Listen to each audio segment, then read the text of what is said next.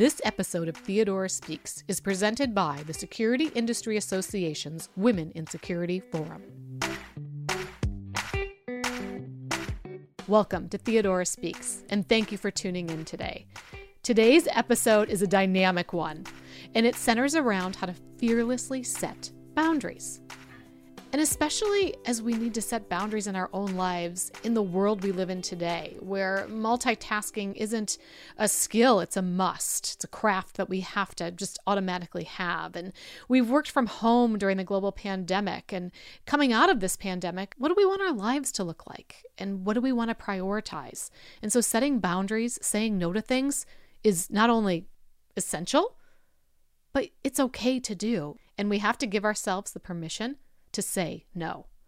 My guest, Cindy Ashton, had less than a 20% survival rate when she was born and defied the odds stacked against her.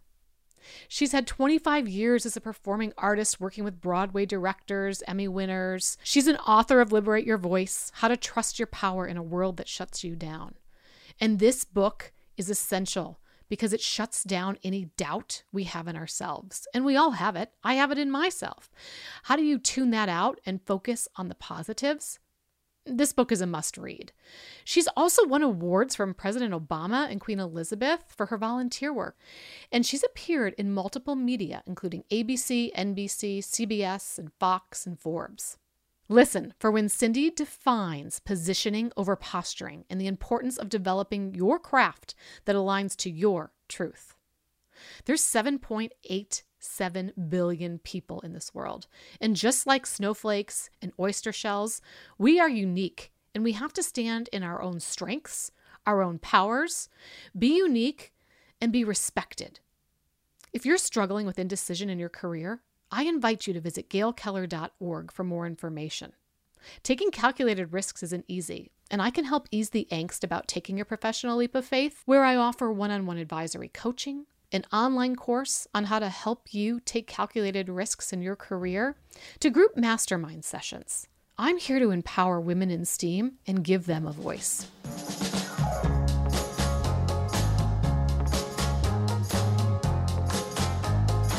The Security Industry Association's Women in Security Forum is a group for both women and men that offers programs such as personal and professional development opportunities, networking events, with the common goal of supporting the involvement of women in the security industry. Recently, my colleague Susan K. Younger and I had the pleasure of speaking at their participation at ISC West in Las Vegas. The SIA Women in Security Forum is a true delight. They're charismatic, friendly, nurturing, respectful. They give back to their communities. They're intelligent and innovative. Their mission is to engage all security professionals to promote, recruit, and cultivate the leadership of women for a greater inclusive and diversified industry. For more information, visit securityindustry.org. Cindy, the topic I'd love to discuss with you today is fearless reinvention while framing your boundaries. When you were born, you were given less than a 20% survival rate. And look at you now. You migrated to the US during the economic crash of 2008. You're an author, award-winning TV host, and opera singer, singing your heart out in Times Square with a damaged lung. Wow. Talk about perseverance, drive, grit, and a will to live. Welcome, Cindy, and thank you for being here today. Gail, thank you so much for having me. I'm so excited to dive into today's topic. We're going to have so much fun. In life, what keeps you motivated? There's a lot of things that keep me motivated, but the thing that keeps me motivated on my darkest days is something that happened when I was 13, 14 years old. I was in the hospital when I was 13 for my third heart surgery. And I was roomed with this wonderful woman named Stephanie, and she was 16 years old, and we had bonded immediately. We had both been born, ready to die. We were both born with a fatal, prognosis. We both had had heart failure at birth. We both had had multiple heart surgeries, and we both were told that we wouldn't make it past our teens. And so we bonded like like crazy. And we made a pact that we were going to go on and live our dreams. And I was going to go on and to sing and dance and act. And at the time I didn't know, but go on to also help people to speak from their power. And she really wanted to go and be the greatest heart surgeon in the world. And so at 13, I got released from the hospital and I was readmitted when I was 14 years old. And I was super excited because I'm like, hey, where's Stephanie? Maybe not that perky given how sick I was at the time, but I was like, where's Stephanie? Where's Stephanie? When you grow up, quote unquote, disabled and with a prognosis that you're not going to live past your teens, it's very hard to relate to other people. So to have somebody that I was bonded to, that I could actually relate to, that was like me, was pretty amazing. We all want to feel seen and heard. And unfortunately, she had passed during those 6 months that I was away. And I just, in that moment, two things happened. It was first the sheer guilt and the shame of why does she live? Why am I alive? And why did she go? But it was that other piece of me that said, as long as I still have a breath left in my body, I better not damn well stop. So even when I have my worst days, and even now I get shivers thinking about it, but on my worst days, I think of Stephanie and think about how I'm not going to give up. I'm just going to give myself that break to honor my feelings and honor what I'm going through, but I'm not going to give up because I'm living my dream, but I'm living my dreams for her as well. And my greatest wish that has not happened yet is that I wish I could find her parents to tell them how her legacy has lived on me and the impact that I've made in the world and how she's been a part of that. And I've gone to the hospital, sick children, so many times and said, can you look in the hospital records? And they're like, we can't figure out, we don't have room records of who is in what room. And I was like, so I don't know. A miracle will happen one day that I'll find this person's family. I don't know. Oh, I hope so. Don't give up that search. What a beautiful story. So take me back to when you're a teenager and you're told you're going to die. How did that feel? But I was born with a 20% chance of living. So throughout my childhood, I never really got the message that I was going to live past my teens. I mean, the doctor said at birth to my parents, who then related to me, that, well, we managed to save her life, but she's not going to make it past her teens. So whether the doctors have said that to me directly or not, I don't actually remember because there was so much trauma going on and I was so sick. Mm-hmm. It's so interesting because I think about missing 1/3 of my education because I was so sick and in and out of school and out of hospitals. And nobody bothered to get me tutors or educate me. I guess they figured I was going to die. So why bother? I don't know. But I don't remember a lot from my childhood because I just wasn't even functioning. Yeah. So yeah, I don't. So in terms of that feeling, it's been an interesting journey because when you're born with a 20% chance of living, it's a fight or flight. And I clearly chose to fight because I'm still here. And the ongoing joke with my friends is that I have more than 9 lives. I've outlived cats at this point. But yeah, I mean, it's one of those things where it's desperate. And I spent a lot of my years desperately pushing, trying, forcing. And I had to because I had to pass all the boundaries that were given to me. But over time, that pushing and that hustle and what it took for me to overcome that and get past my prognosis and be the success I am today was something that I realized it ended up harming my body. I'm a chronically ill person that lives with 4 different incurable diseases that I manage on a daily basis. And here I am pushing my body beyond belief because I'm trying to survive. And so by the time I got into my 30s, I was starting to realize that. And I've been undoing.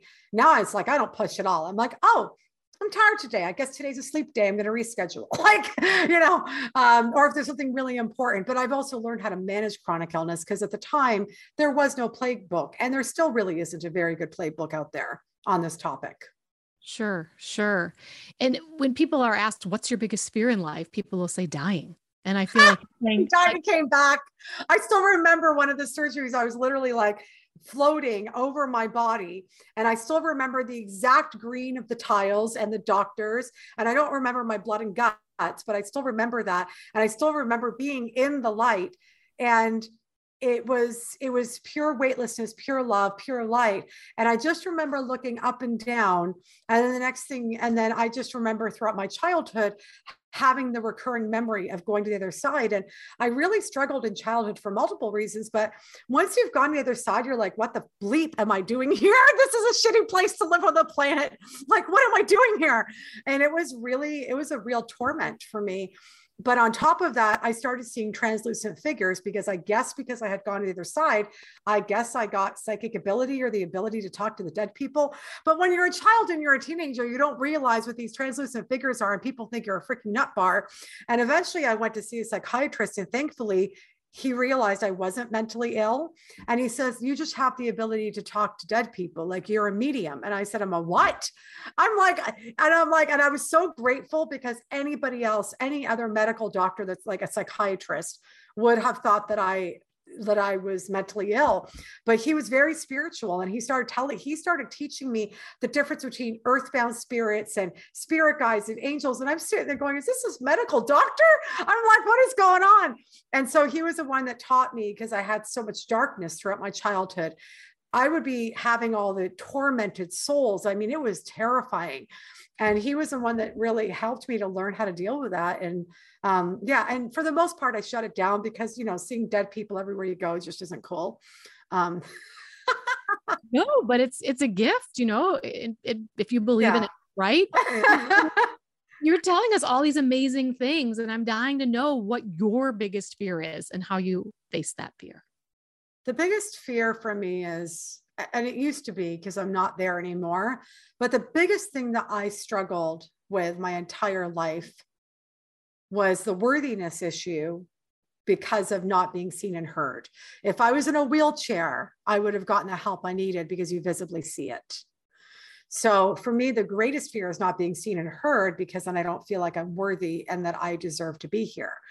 So that's been something I've battled my whole life, and hence why I have a business that's around speaking from your power and helping people to be seen and heard, because I've literally dedicated my entire life to learning the art, the craft, and the science of everything to do with speaking and persuasion and influence, because I was the person that would advocate for myself, and people go, oh, but you look fine. Don't be such a drama queen.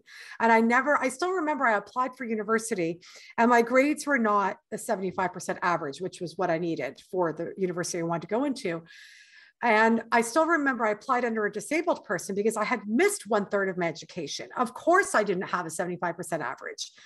And I got a letter back saying, you're not disabled. And I was like, I just wrote a 5-page essay on all my hospitalizations. And like, I don't understand how, and that's just one. Or the times I would go and sing opera arias, and I would sing in competitions, and I could never get first or second place. And the criticism was always, well, you don't have enough breath support. And little did they know, I have scarring on my chest, I have scarring on my back, I have a damaged lung, and I'm effing singing in a freaking 10-page opera aria in Italian or Russian or some other of the 6 or 7 languages. And I was being judged the exact same as everybody else. And I thought, if I was in a freaking wheelchair, they would have given me first place. But oh my God, the girl in a wheelchair, and it's like, are you kidding me? I'm trying to breathe through wires. I literally have wires. Back in the day when they do open heart surgery, they don't do this anymore. They literally if you see an x-ray, you see wires pulling, like my ribs literally have wires all the way down, keeping them together. And here I am having to sing opera arias. And I remember auditioning, like I did get work as an opera singer. I used to sing for the Downsview Symphony as a soloist, but I could never get to the big leagues. Canadian Opera Company, auditioned for 3 times. And I'm like, it's not my fault.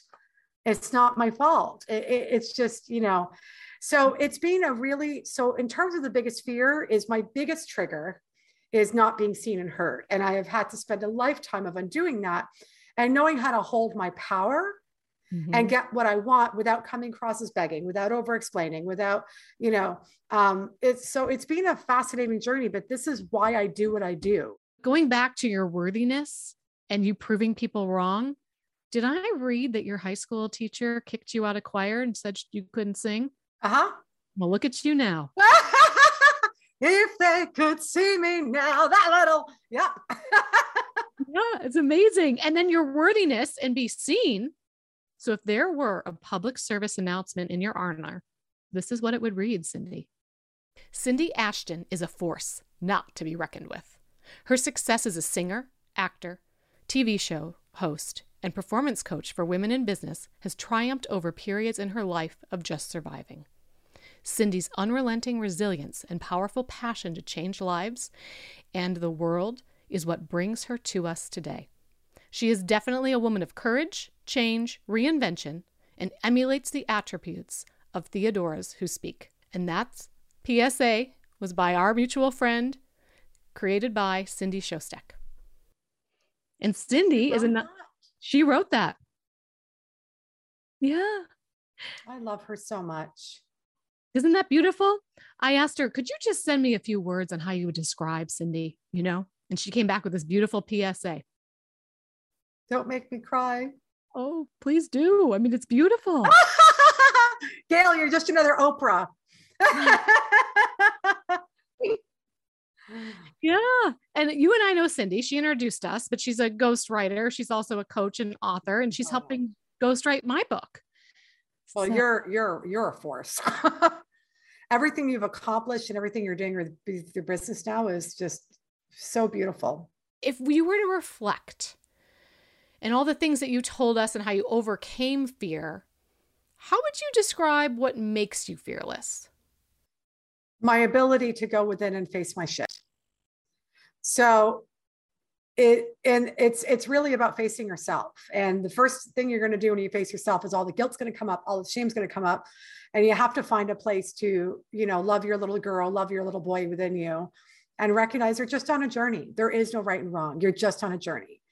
But also ask yourself the questions. Why would I allow somebody to treat me like this? Why would I make that choice and betray my gut feeling? Why would I? And it's not about blaming yourself, but it's about getting deeper. And so for me, it really is about facing myself when something goes sideways and asking myself, I wonder what can I learn about myself? How much more can I heal? How much deeper can I go? Where else can how can I show up in the future? And it's just, I meditate every single day. I journal every day. It's a job, but I look at the person before and I'm so proud of her because she had nothing to start with and where I am now. But it takes it and it continues to say, I wonder what the heck's going on. And I'm going to be willing to look at it and willing to deal with anything that comes up. But it's hard. It's harder to face yourself than it is to blame other people. It is, because you have to look inside and want to change, right? Want to be better. And I think as a society, we're still missing that as a whole. We love to point the finger, but never look into ourselves and how we can educate ourselves and be better the next time. Well, and Gail, my biggest, because you read my book and I'm so honored. Thank you.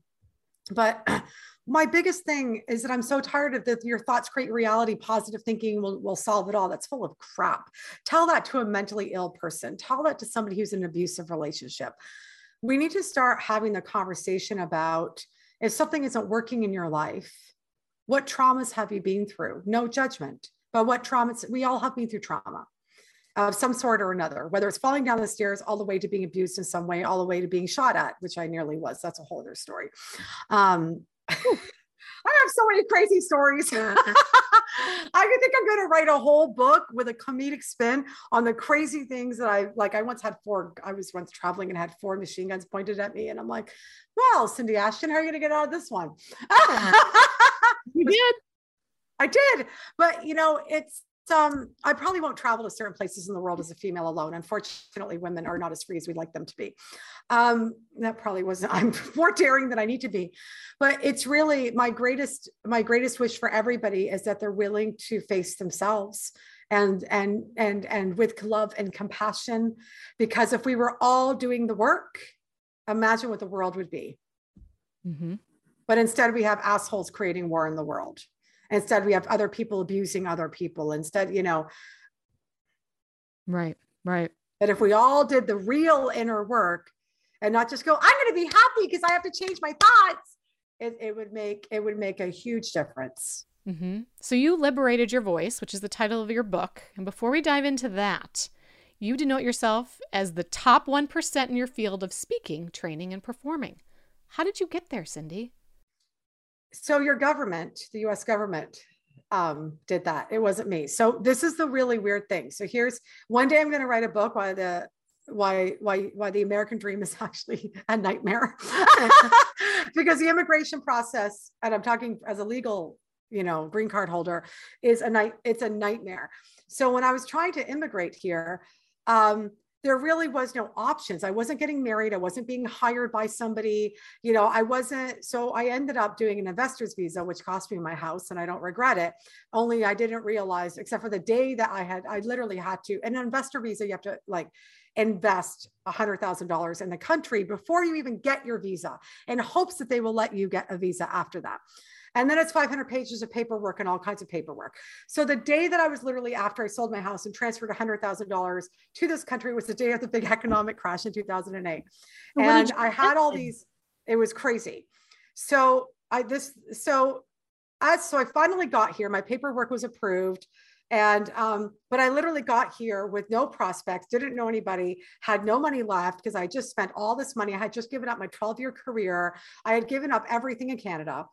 And so I was like, there's got to be a different way, because also your government is in the old, is in the ice age or something, that they required me to have an office that houses 3 people. So I'm paying $1,500 a month for an office. I'm doing all this stuff that I don't actually need. I'm a performer. I'm a speaker. I don't need this shit. So, I mean, when I tell people I spent $160,000 on immigration over 8 years by the time I got my green card, if I broke it down, people are like, they're gobsmacked. It's so disturbing. If I had a family, I couldn't have done it. It was insane.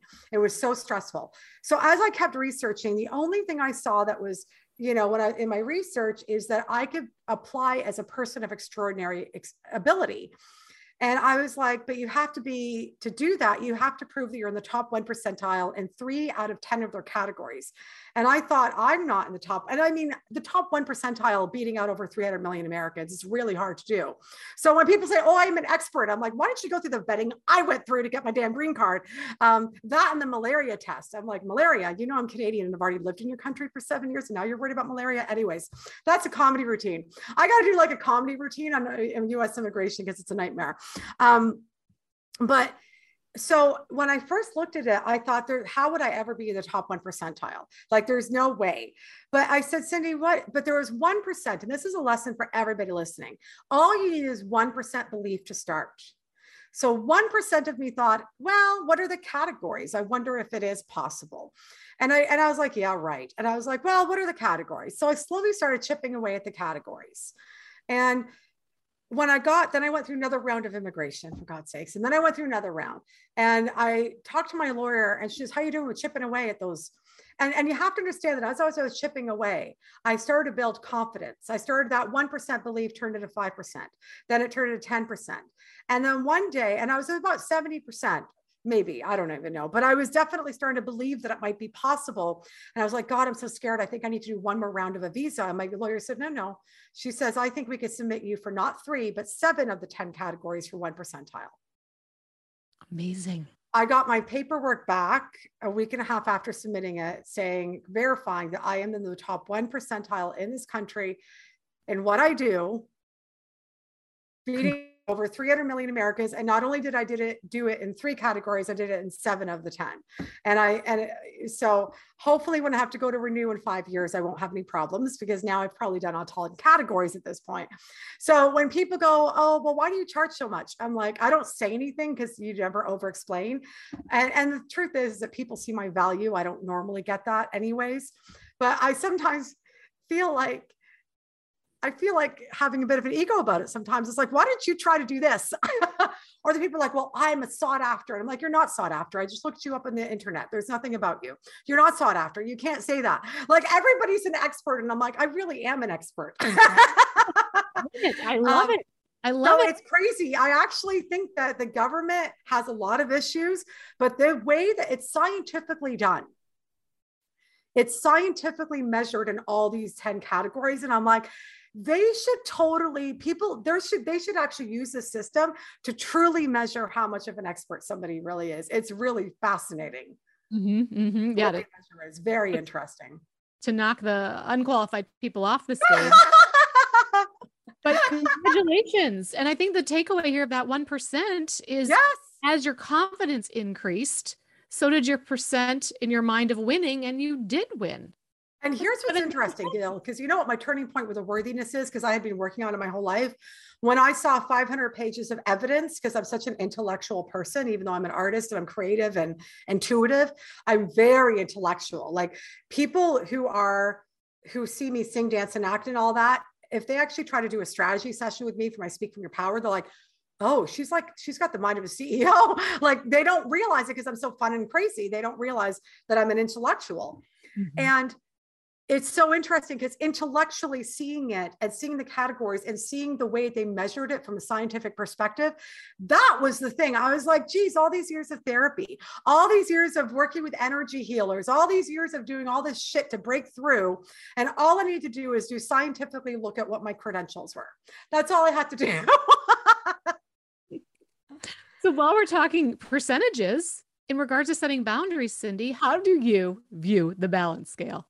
And when you're looking at your boundaries in life, is the balance scale 50-50? Why or why not? At this point, oh yeah, I really hold my power at this point. It's very, very rare for me to lose my power. And it's so interesting because somebody would have triggered me with something recently. And I'll give an example. Because I grew up in a hospital, didn't really have a lot of education, I was heavily triggered for years because people go, well, how do you not know that? And then at that time, back in the day, I'd over-explain or whatever. Then I got out of over-explaining, but then I would always walk away feeling really ashamed, right? So it's really interesting because somebody pulled that on me recently. And I'm like, well, how do you not know this?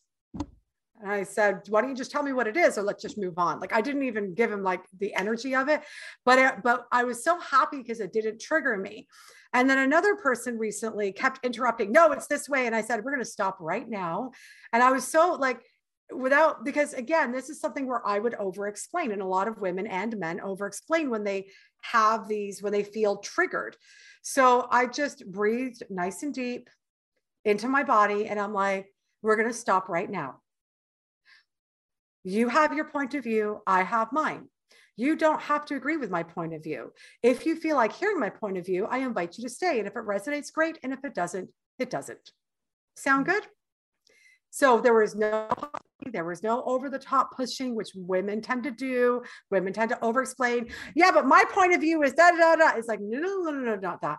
So it's like, if I fall off the boat, it's maybe by 1 or 2% here and there. I really don't anymore.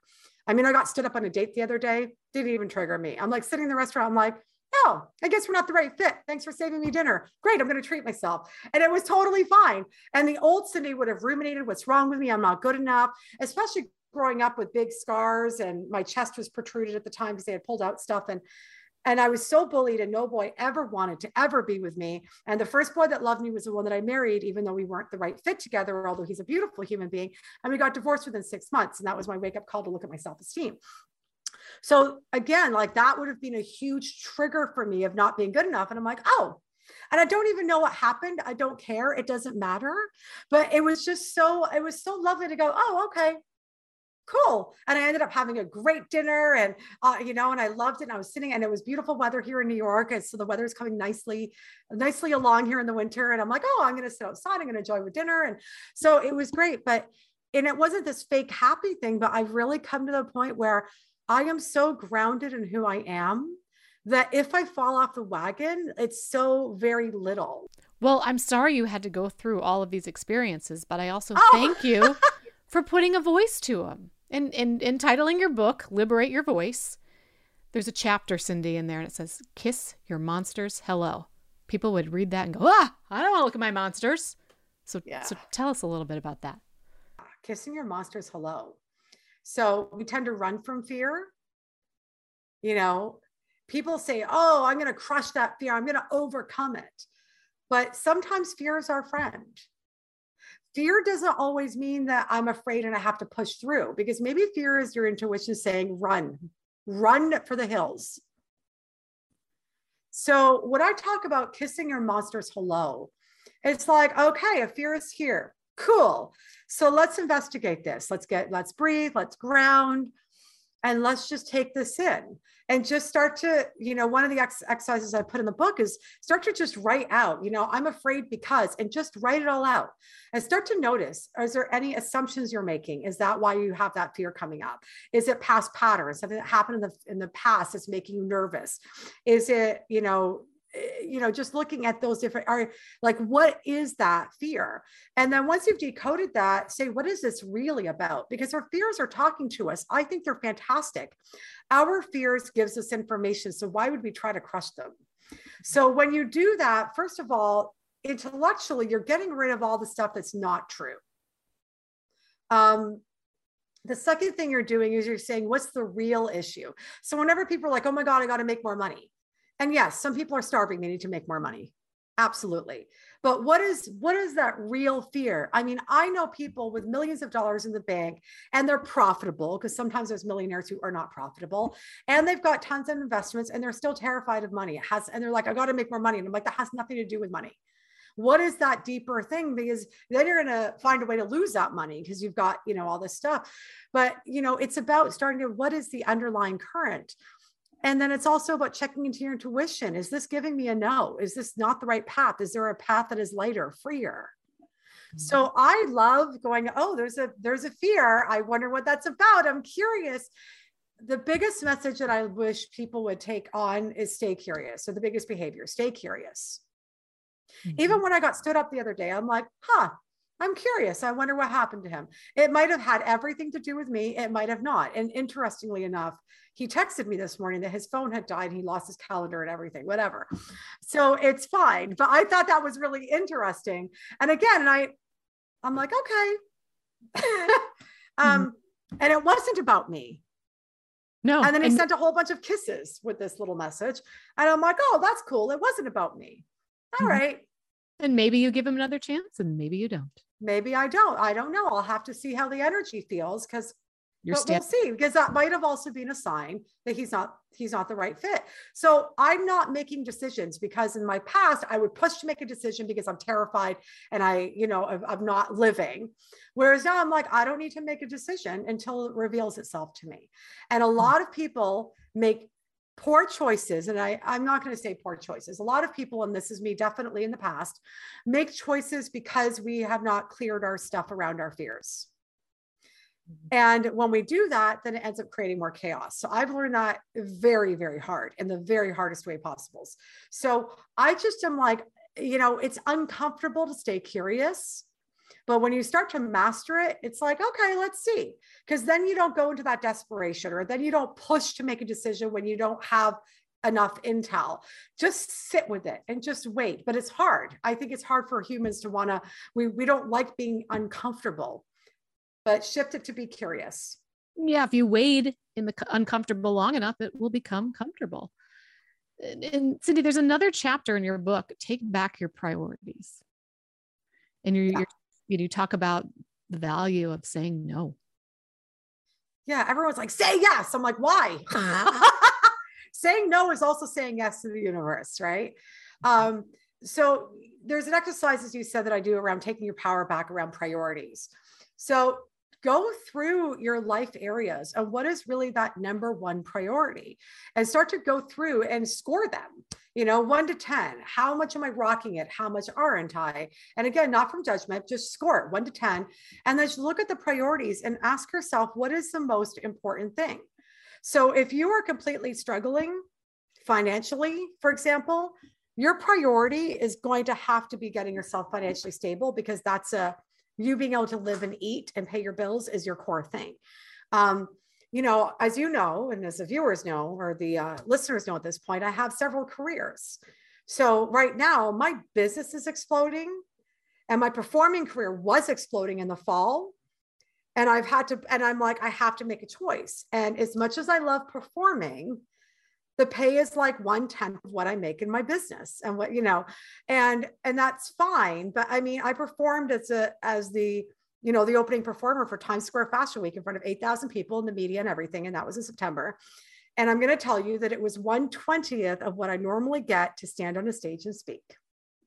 Really? Because I watched that video and you had cool. Thank you.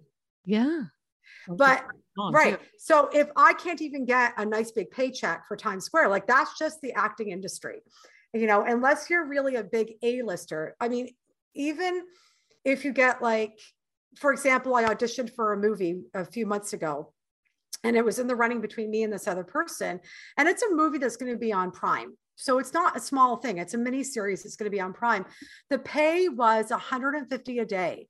So by the time I read the entire script and analyze my part and analyze everything and then memorize it and then spend a whole day on set, I'm making less than minimum wage.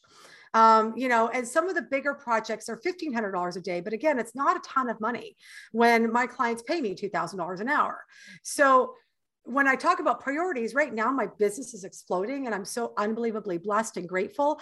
So I'm like, great, this is a great opportunity for me to just stop auditioning for a bit. And I'm not letting go of my performing career, but right now my business needs attention because if I don't put systems in place and hire a team, my clients are not going to get served. And that's the most important thing is my clients take priority. My job is to help them get their voices out. And that's my mission to help them. So right now that's my priority. So knowing that when an opportunity, like I have a movie thing that came up, I might for 3 scenes in a movie and it's full length and whatever, and it's going to be on Hulu. And I said, I need to see the contract. And I really would love to do it because the truth is I'm mostly a stage actor and breaking into film would be a great opportunity for me. But right now it's about getting the business set so that I can continue to serve my clients and have a team so that I can have time to do this stuff. So when I see the contract in the next week, I might have to turn it down because it's not my priority right now. Do you see how this all works? I do. Yeah. The priority. Because otherwise, right. Because people are like, are you crazy? You've been wanting to break into the film world. You've been training for it because, you know, film acting is different than, and I'm like, I know, but I don't have scarcity thinking. There'll be another opportunity. Or if I don't like the contract and I ask them to do some stuff to alter from my schedule and they can't, they might do it. I don't know if they like me enough. I don't know.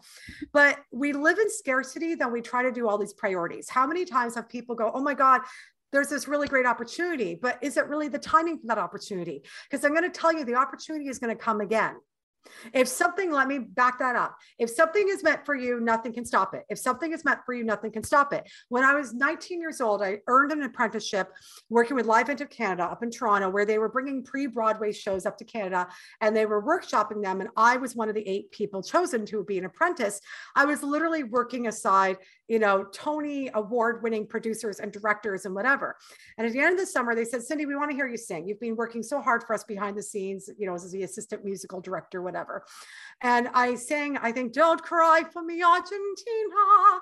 And they said, we could put you as chorus in any of our Broadway shows right now, which by the way, would have gotten my visa without spending $160,000. But I chose to go to university at the time and I was devastated because I felt pressured by my parents to get a real job. And then when I was 20 years old, my dad was a limo driver and the president of Sony was in his car. And my dad's like, oh, you should hear my daughter sing. And at the time I wasn't super trained. I had some training, but I wasn't full on Broadway opera yet. And I was singing a lot of Celine Dion stuff and I was belting out the power of love. Right.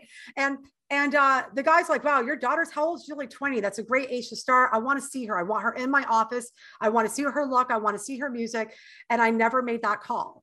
And I have a million examples of this, of, you know, and it was so interesting because I had totally lost my way in the last few years and stopped performing, which is equally important to my Speak From Your Power work.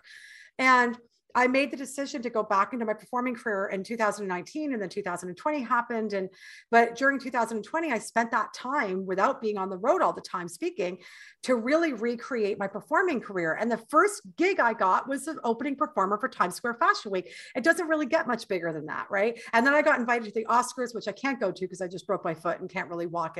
But you know, what I'm saying is that it has always been meant for me as a performer. And that's why the minute that I decide that film acting, that I have the time and the space for it, it'll happen.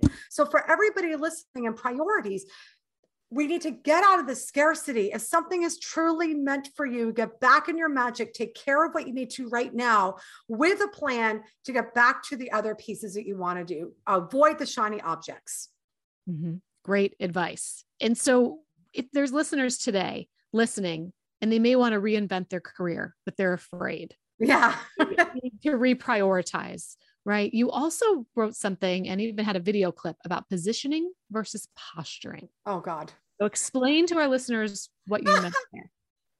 Yeah. Essentially in one line, do the work. And so, and a more bigger explanation is I see people, I was dating this guy a few years ago. And he's like, oh my God, I just got pictured with Martha Stewart. I'm like, that's awesome. He says, yeah, it only cost me $2,000. And I said, why would you spend $2,000 like to be pictured with a celebrity?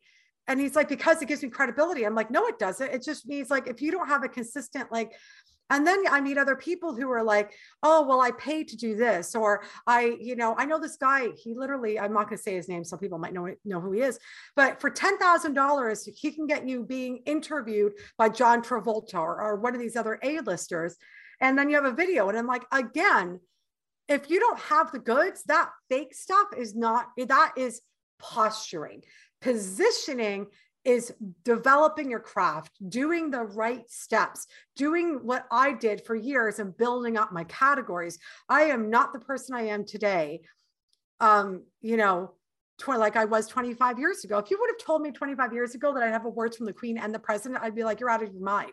It didn't happen overnight.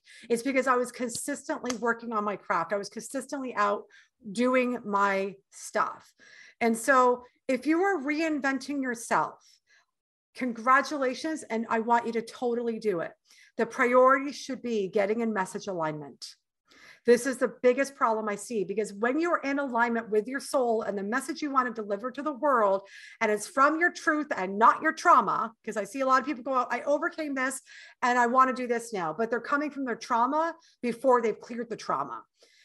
So if you get yourself in alignment, the opportunities show up, the people show up, the pathway shows up. So when and then as you're doing that, go step by step, and you're going to have a lot of opportunity. Take the time to sit and breathe with the opportunities. I would love to do this movie. It might be a no, because that's not where that's not where the opportunity is for me right now.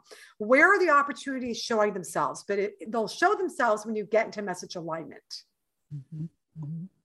So thank you for that career reinvention advice, because I take some of that to heart too, especially with the positioning versus posturing, and just knowing your sovereignty is so important.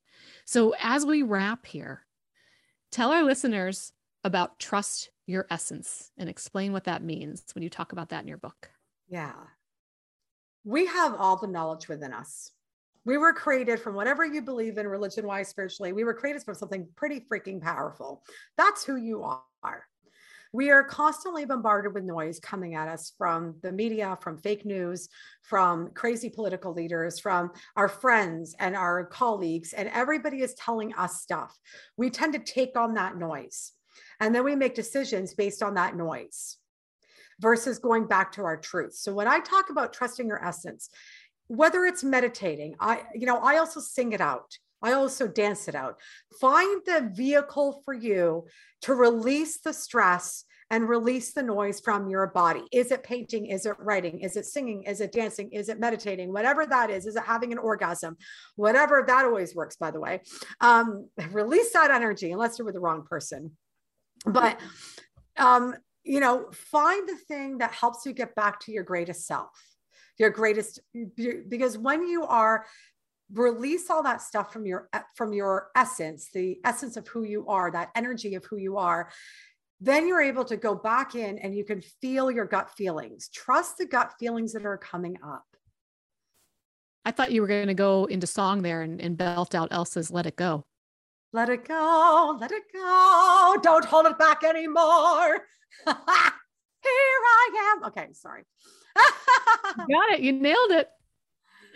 So in conclusion, Cindy, what is the one thing you want to leave the listeners with respect to setting boundaries in their lives? Don't over-explain. This is the biggest problem I see. So for example, a friend of mine had an offer, and it was outrageously disgusting offer for a business contract. Like, they so undervalued her. And she's like, I'm insulted. I'm just going to tell them that, how do you not know who I am? And I'm like, that's over explaining and taking away your power. I said, your response is going to be, and I'm going to change what the response is slightly, right? So the response is going to be, this offer doesn't work for me, but thank you for the offer. right? And so they got back to her and they said, oh, what happened? I don't understand. What do you mean this offer doesn't work for me? And then I gave her more languaging, and she just responded, my rate is this plus this plus this. Let me know if that's amenable. There was no explanation. She doesn't have to tell somebody, right? You don't have to tell somebody your worth. You tell somebody that you're $10,000 per month plus whatever you need. They understand immediately. Mm-hmm. Does that help with boundaries? Stop over explaining. Right. Because men don't owe anybody anything. Right. We don't. No. And men don't over explain out there. And so that's a great tip for women. It's beautiful. Oh, I love teaching women, and I work with men and women, but I love working with women because I'm like, let's get you to hold your power. Stop this over explaining nonsense. We're over it. Yes. And just like you, I also work with men along with women. Yeah. And it's when we uplift each other and we have that allyship and learn from each other that we can truly be inclusive and change for the better.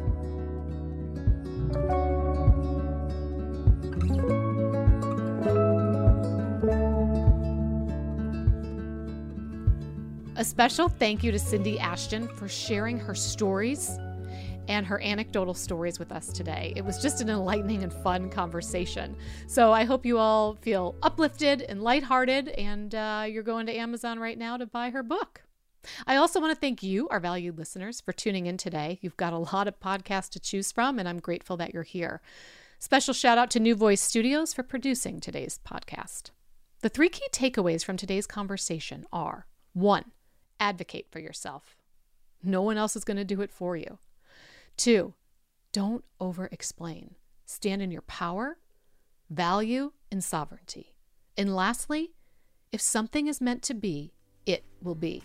Nothing can stop it. Please visit gailkeller.org and sign up for my newsletters. I can help you with your career without the crash and burn of doing it alone.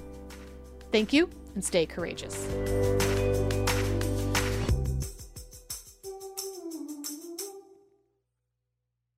This podcast is a part of the C-Suite Radio Network. For more top business podcasts, visit c-suiteradio.com.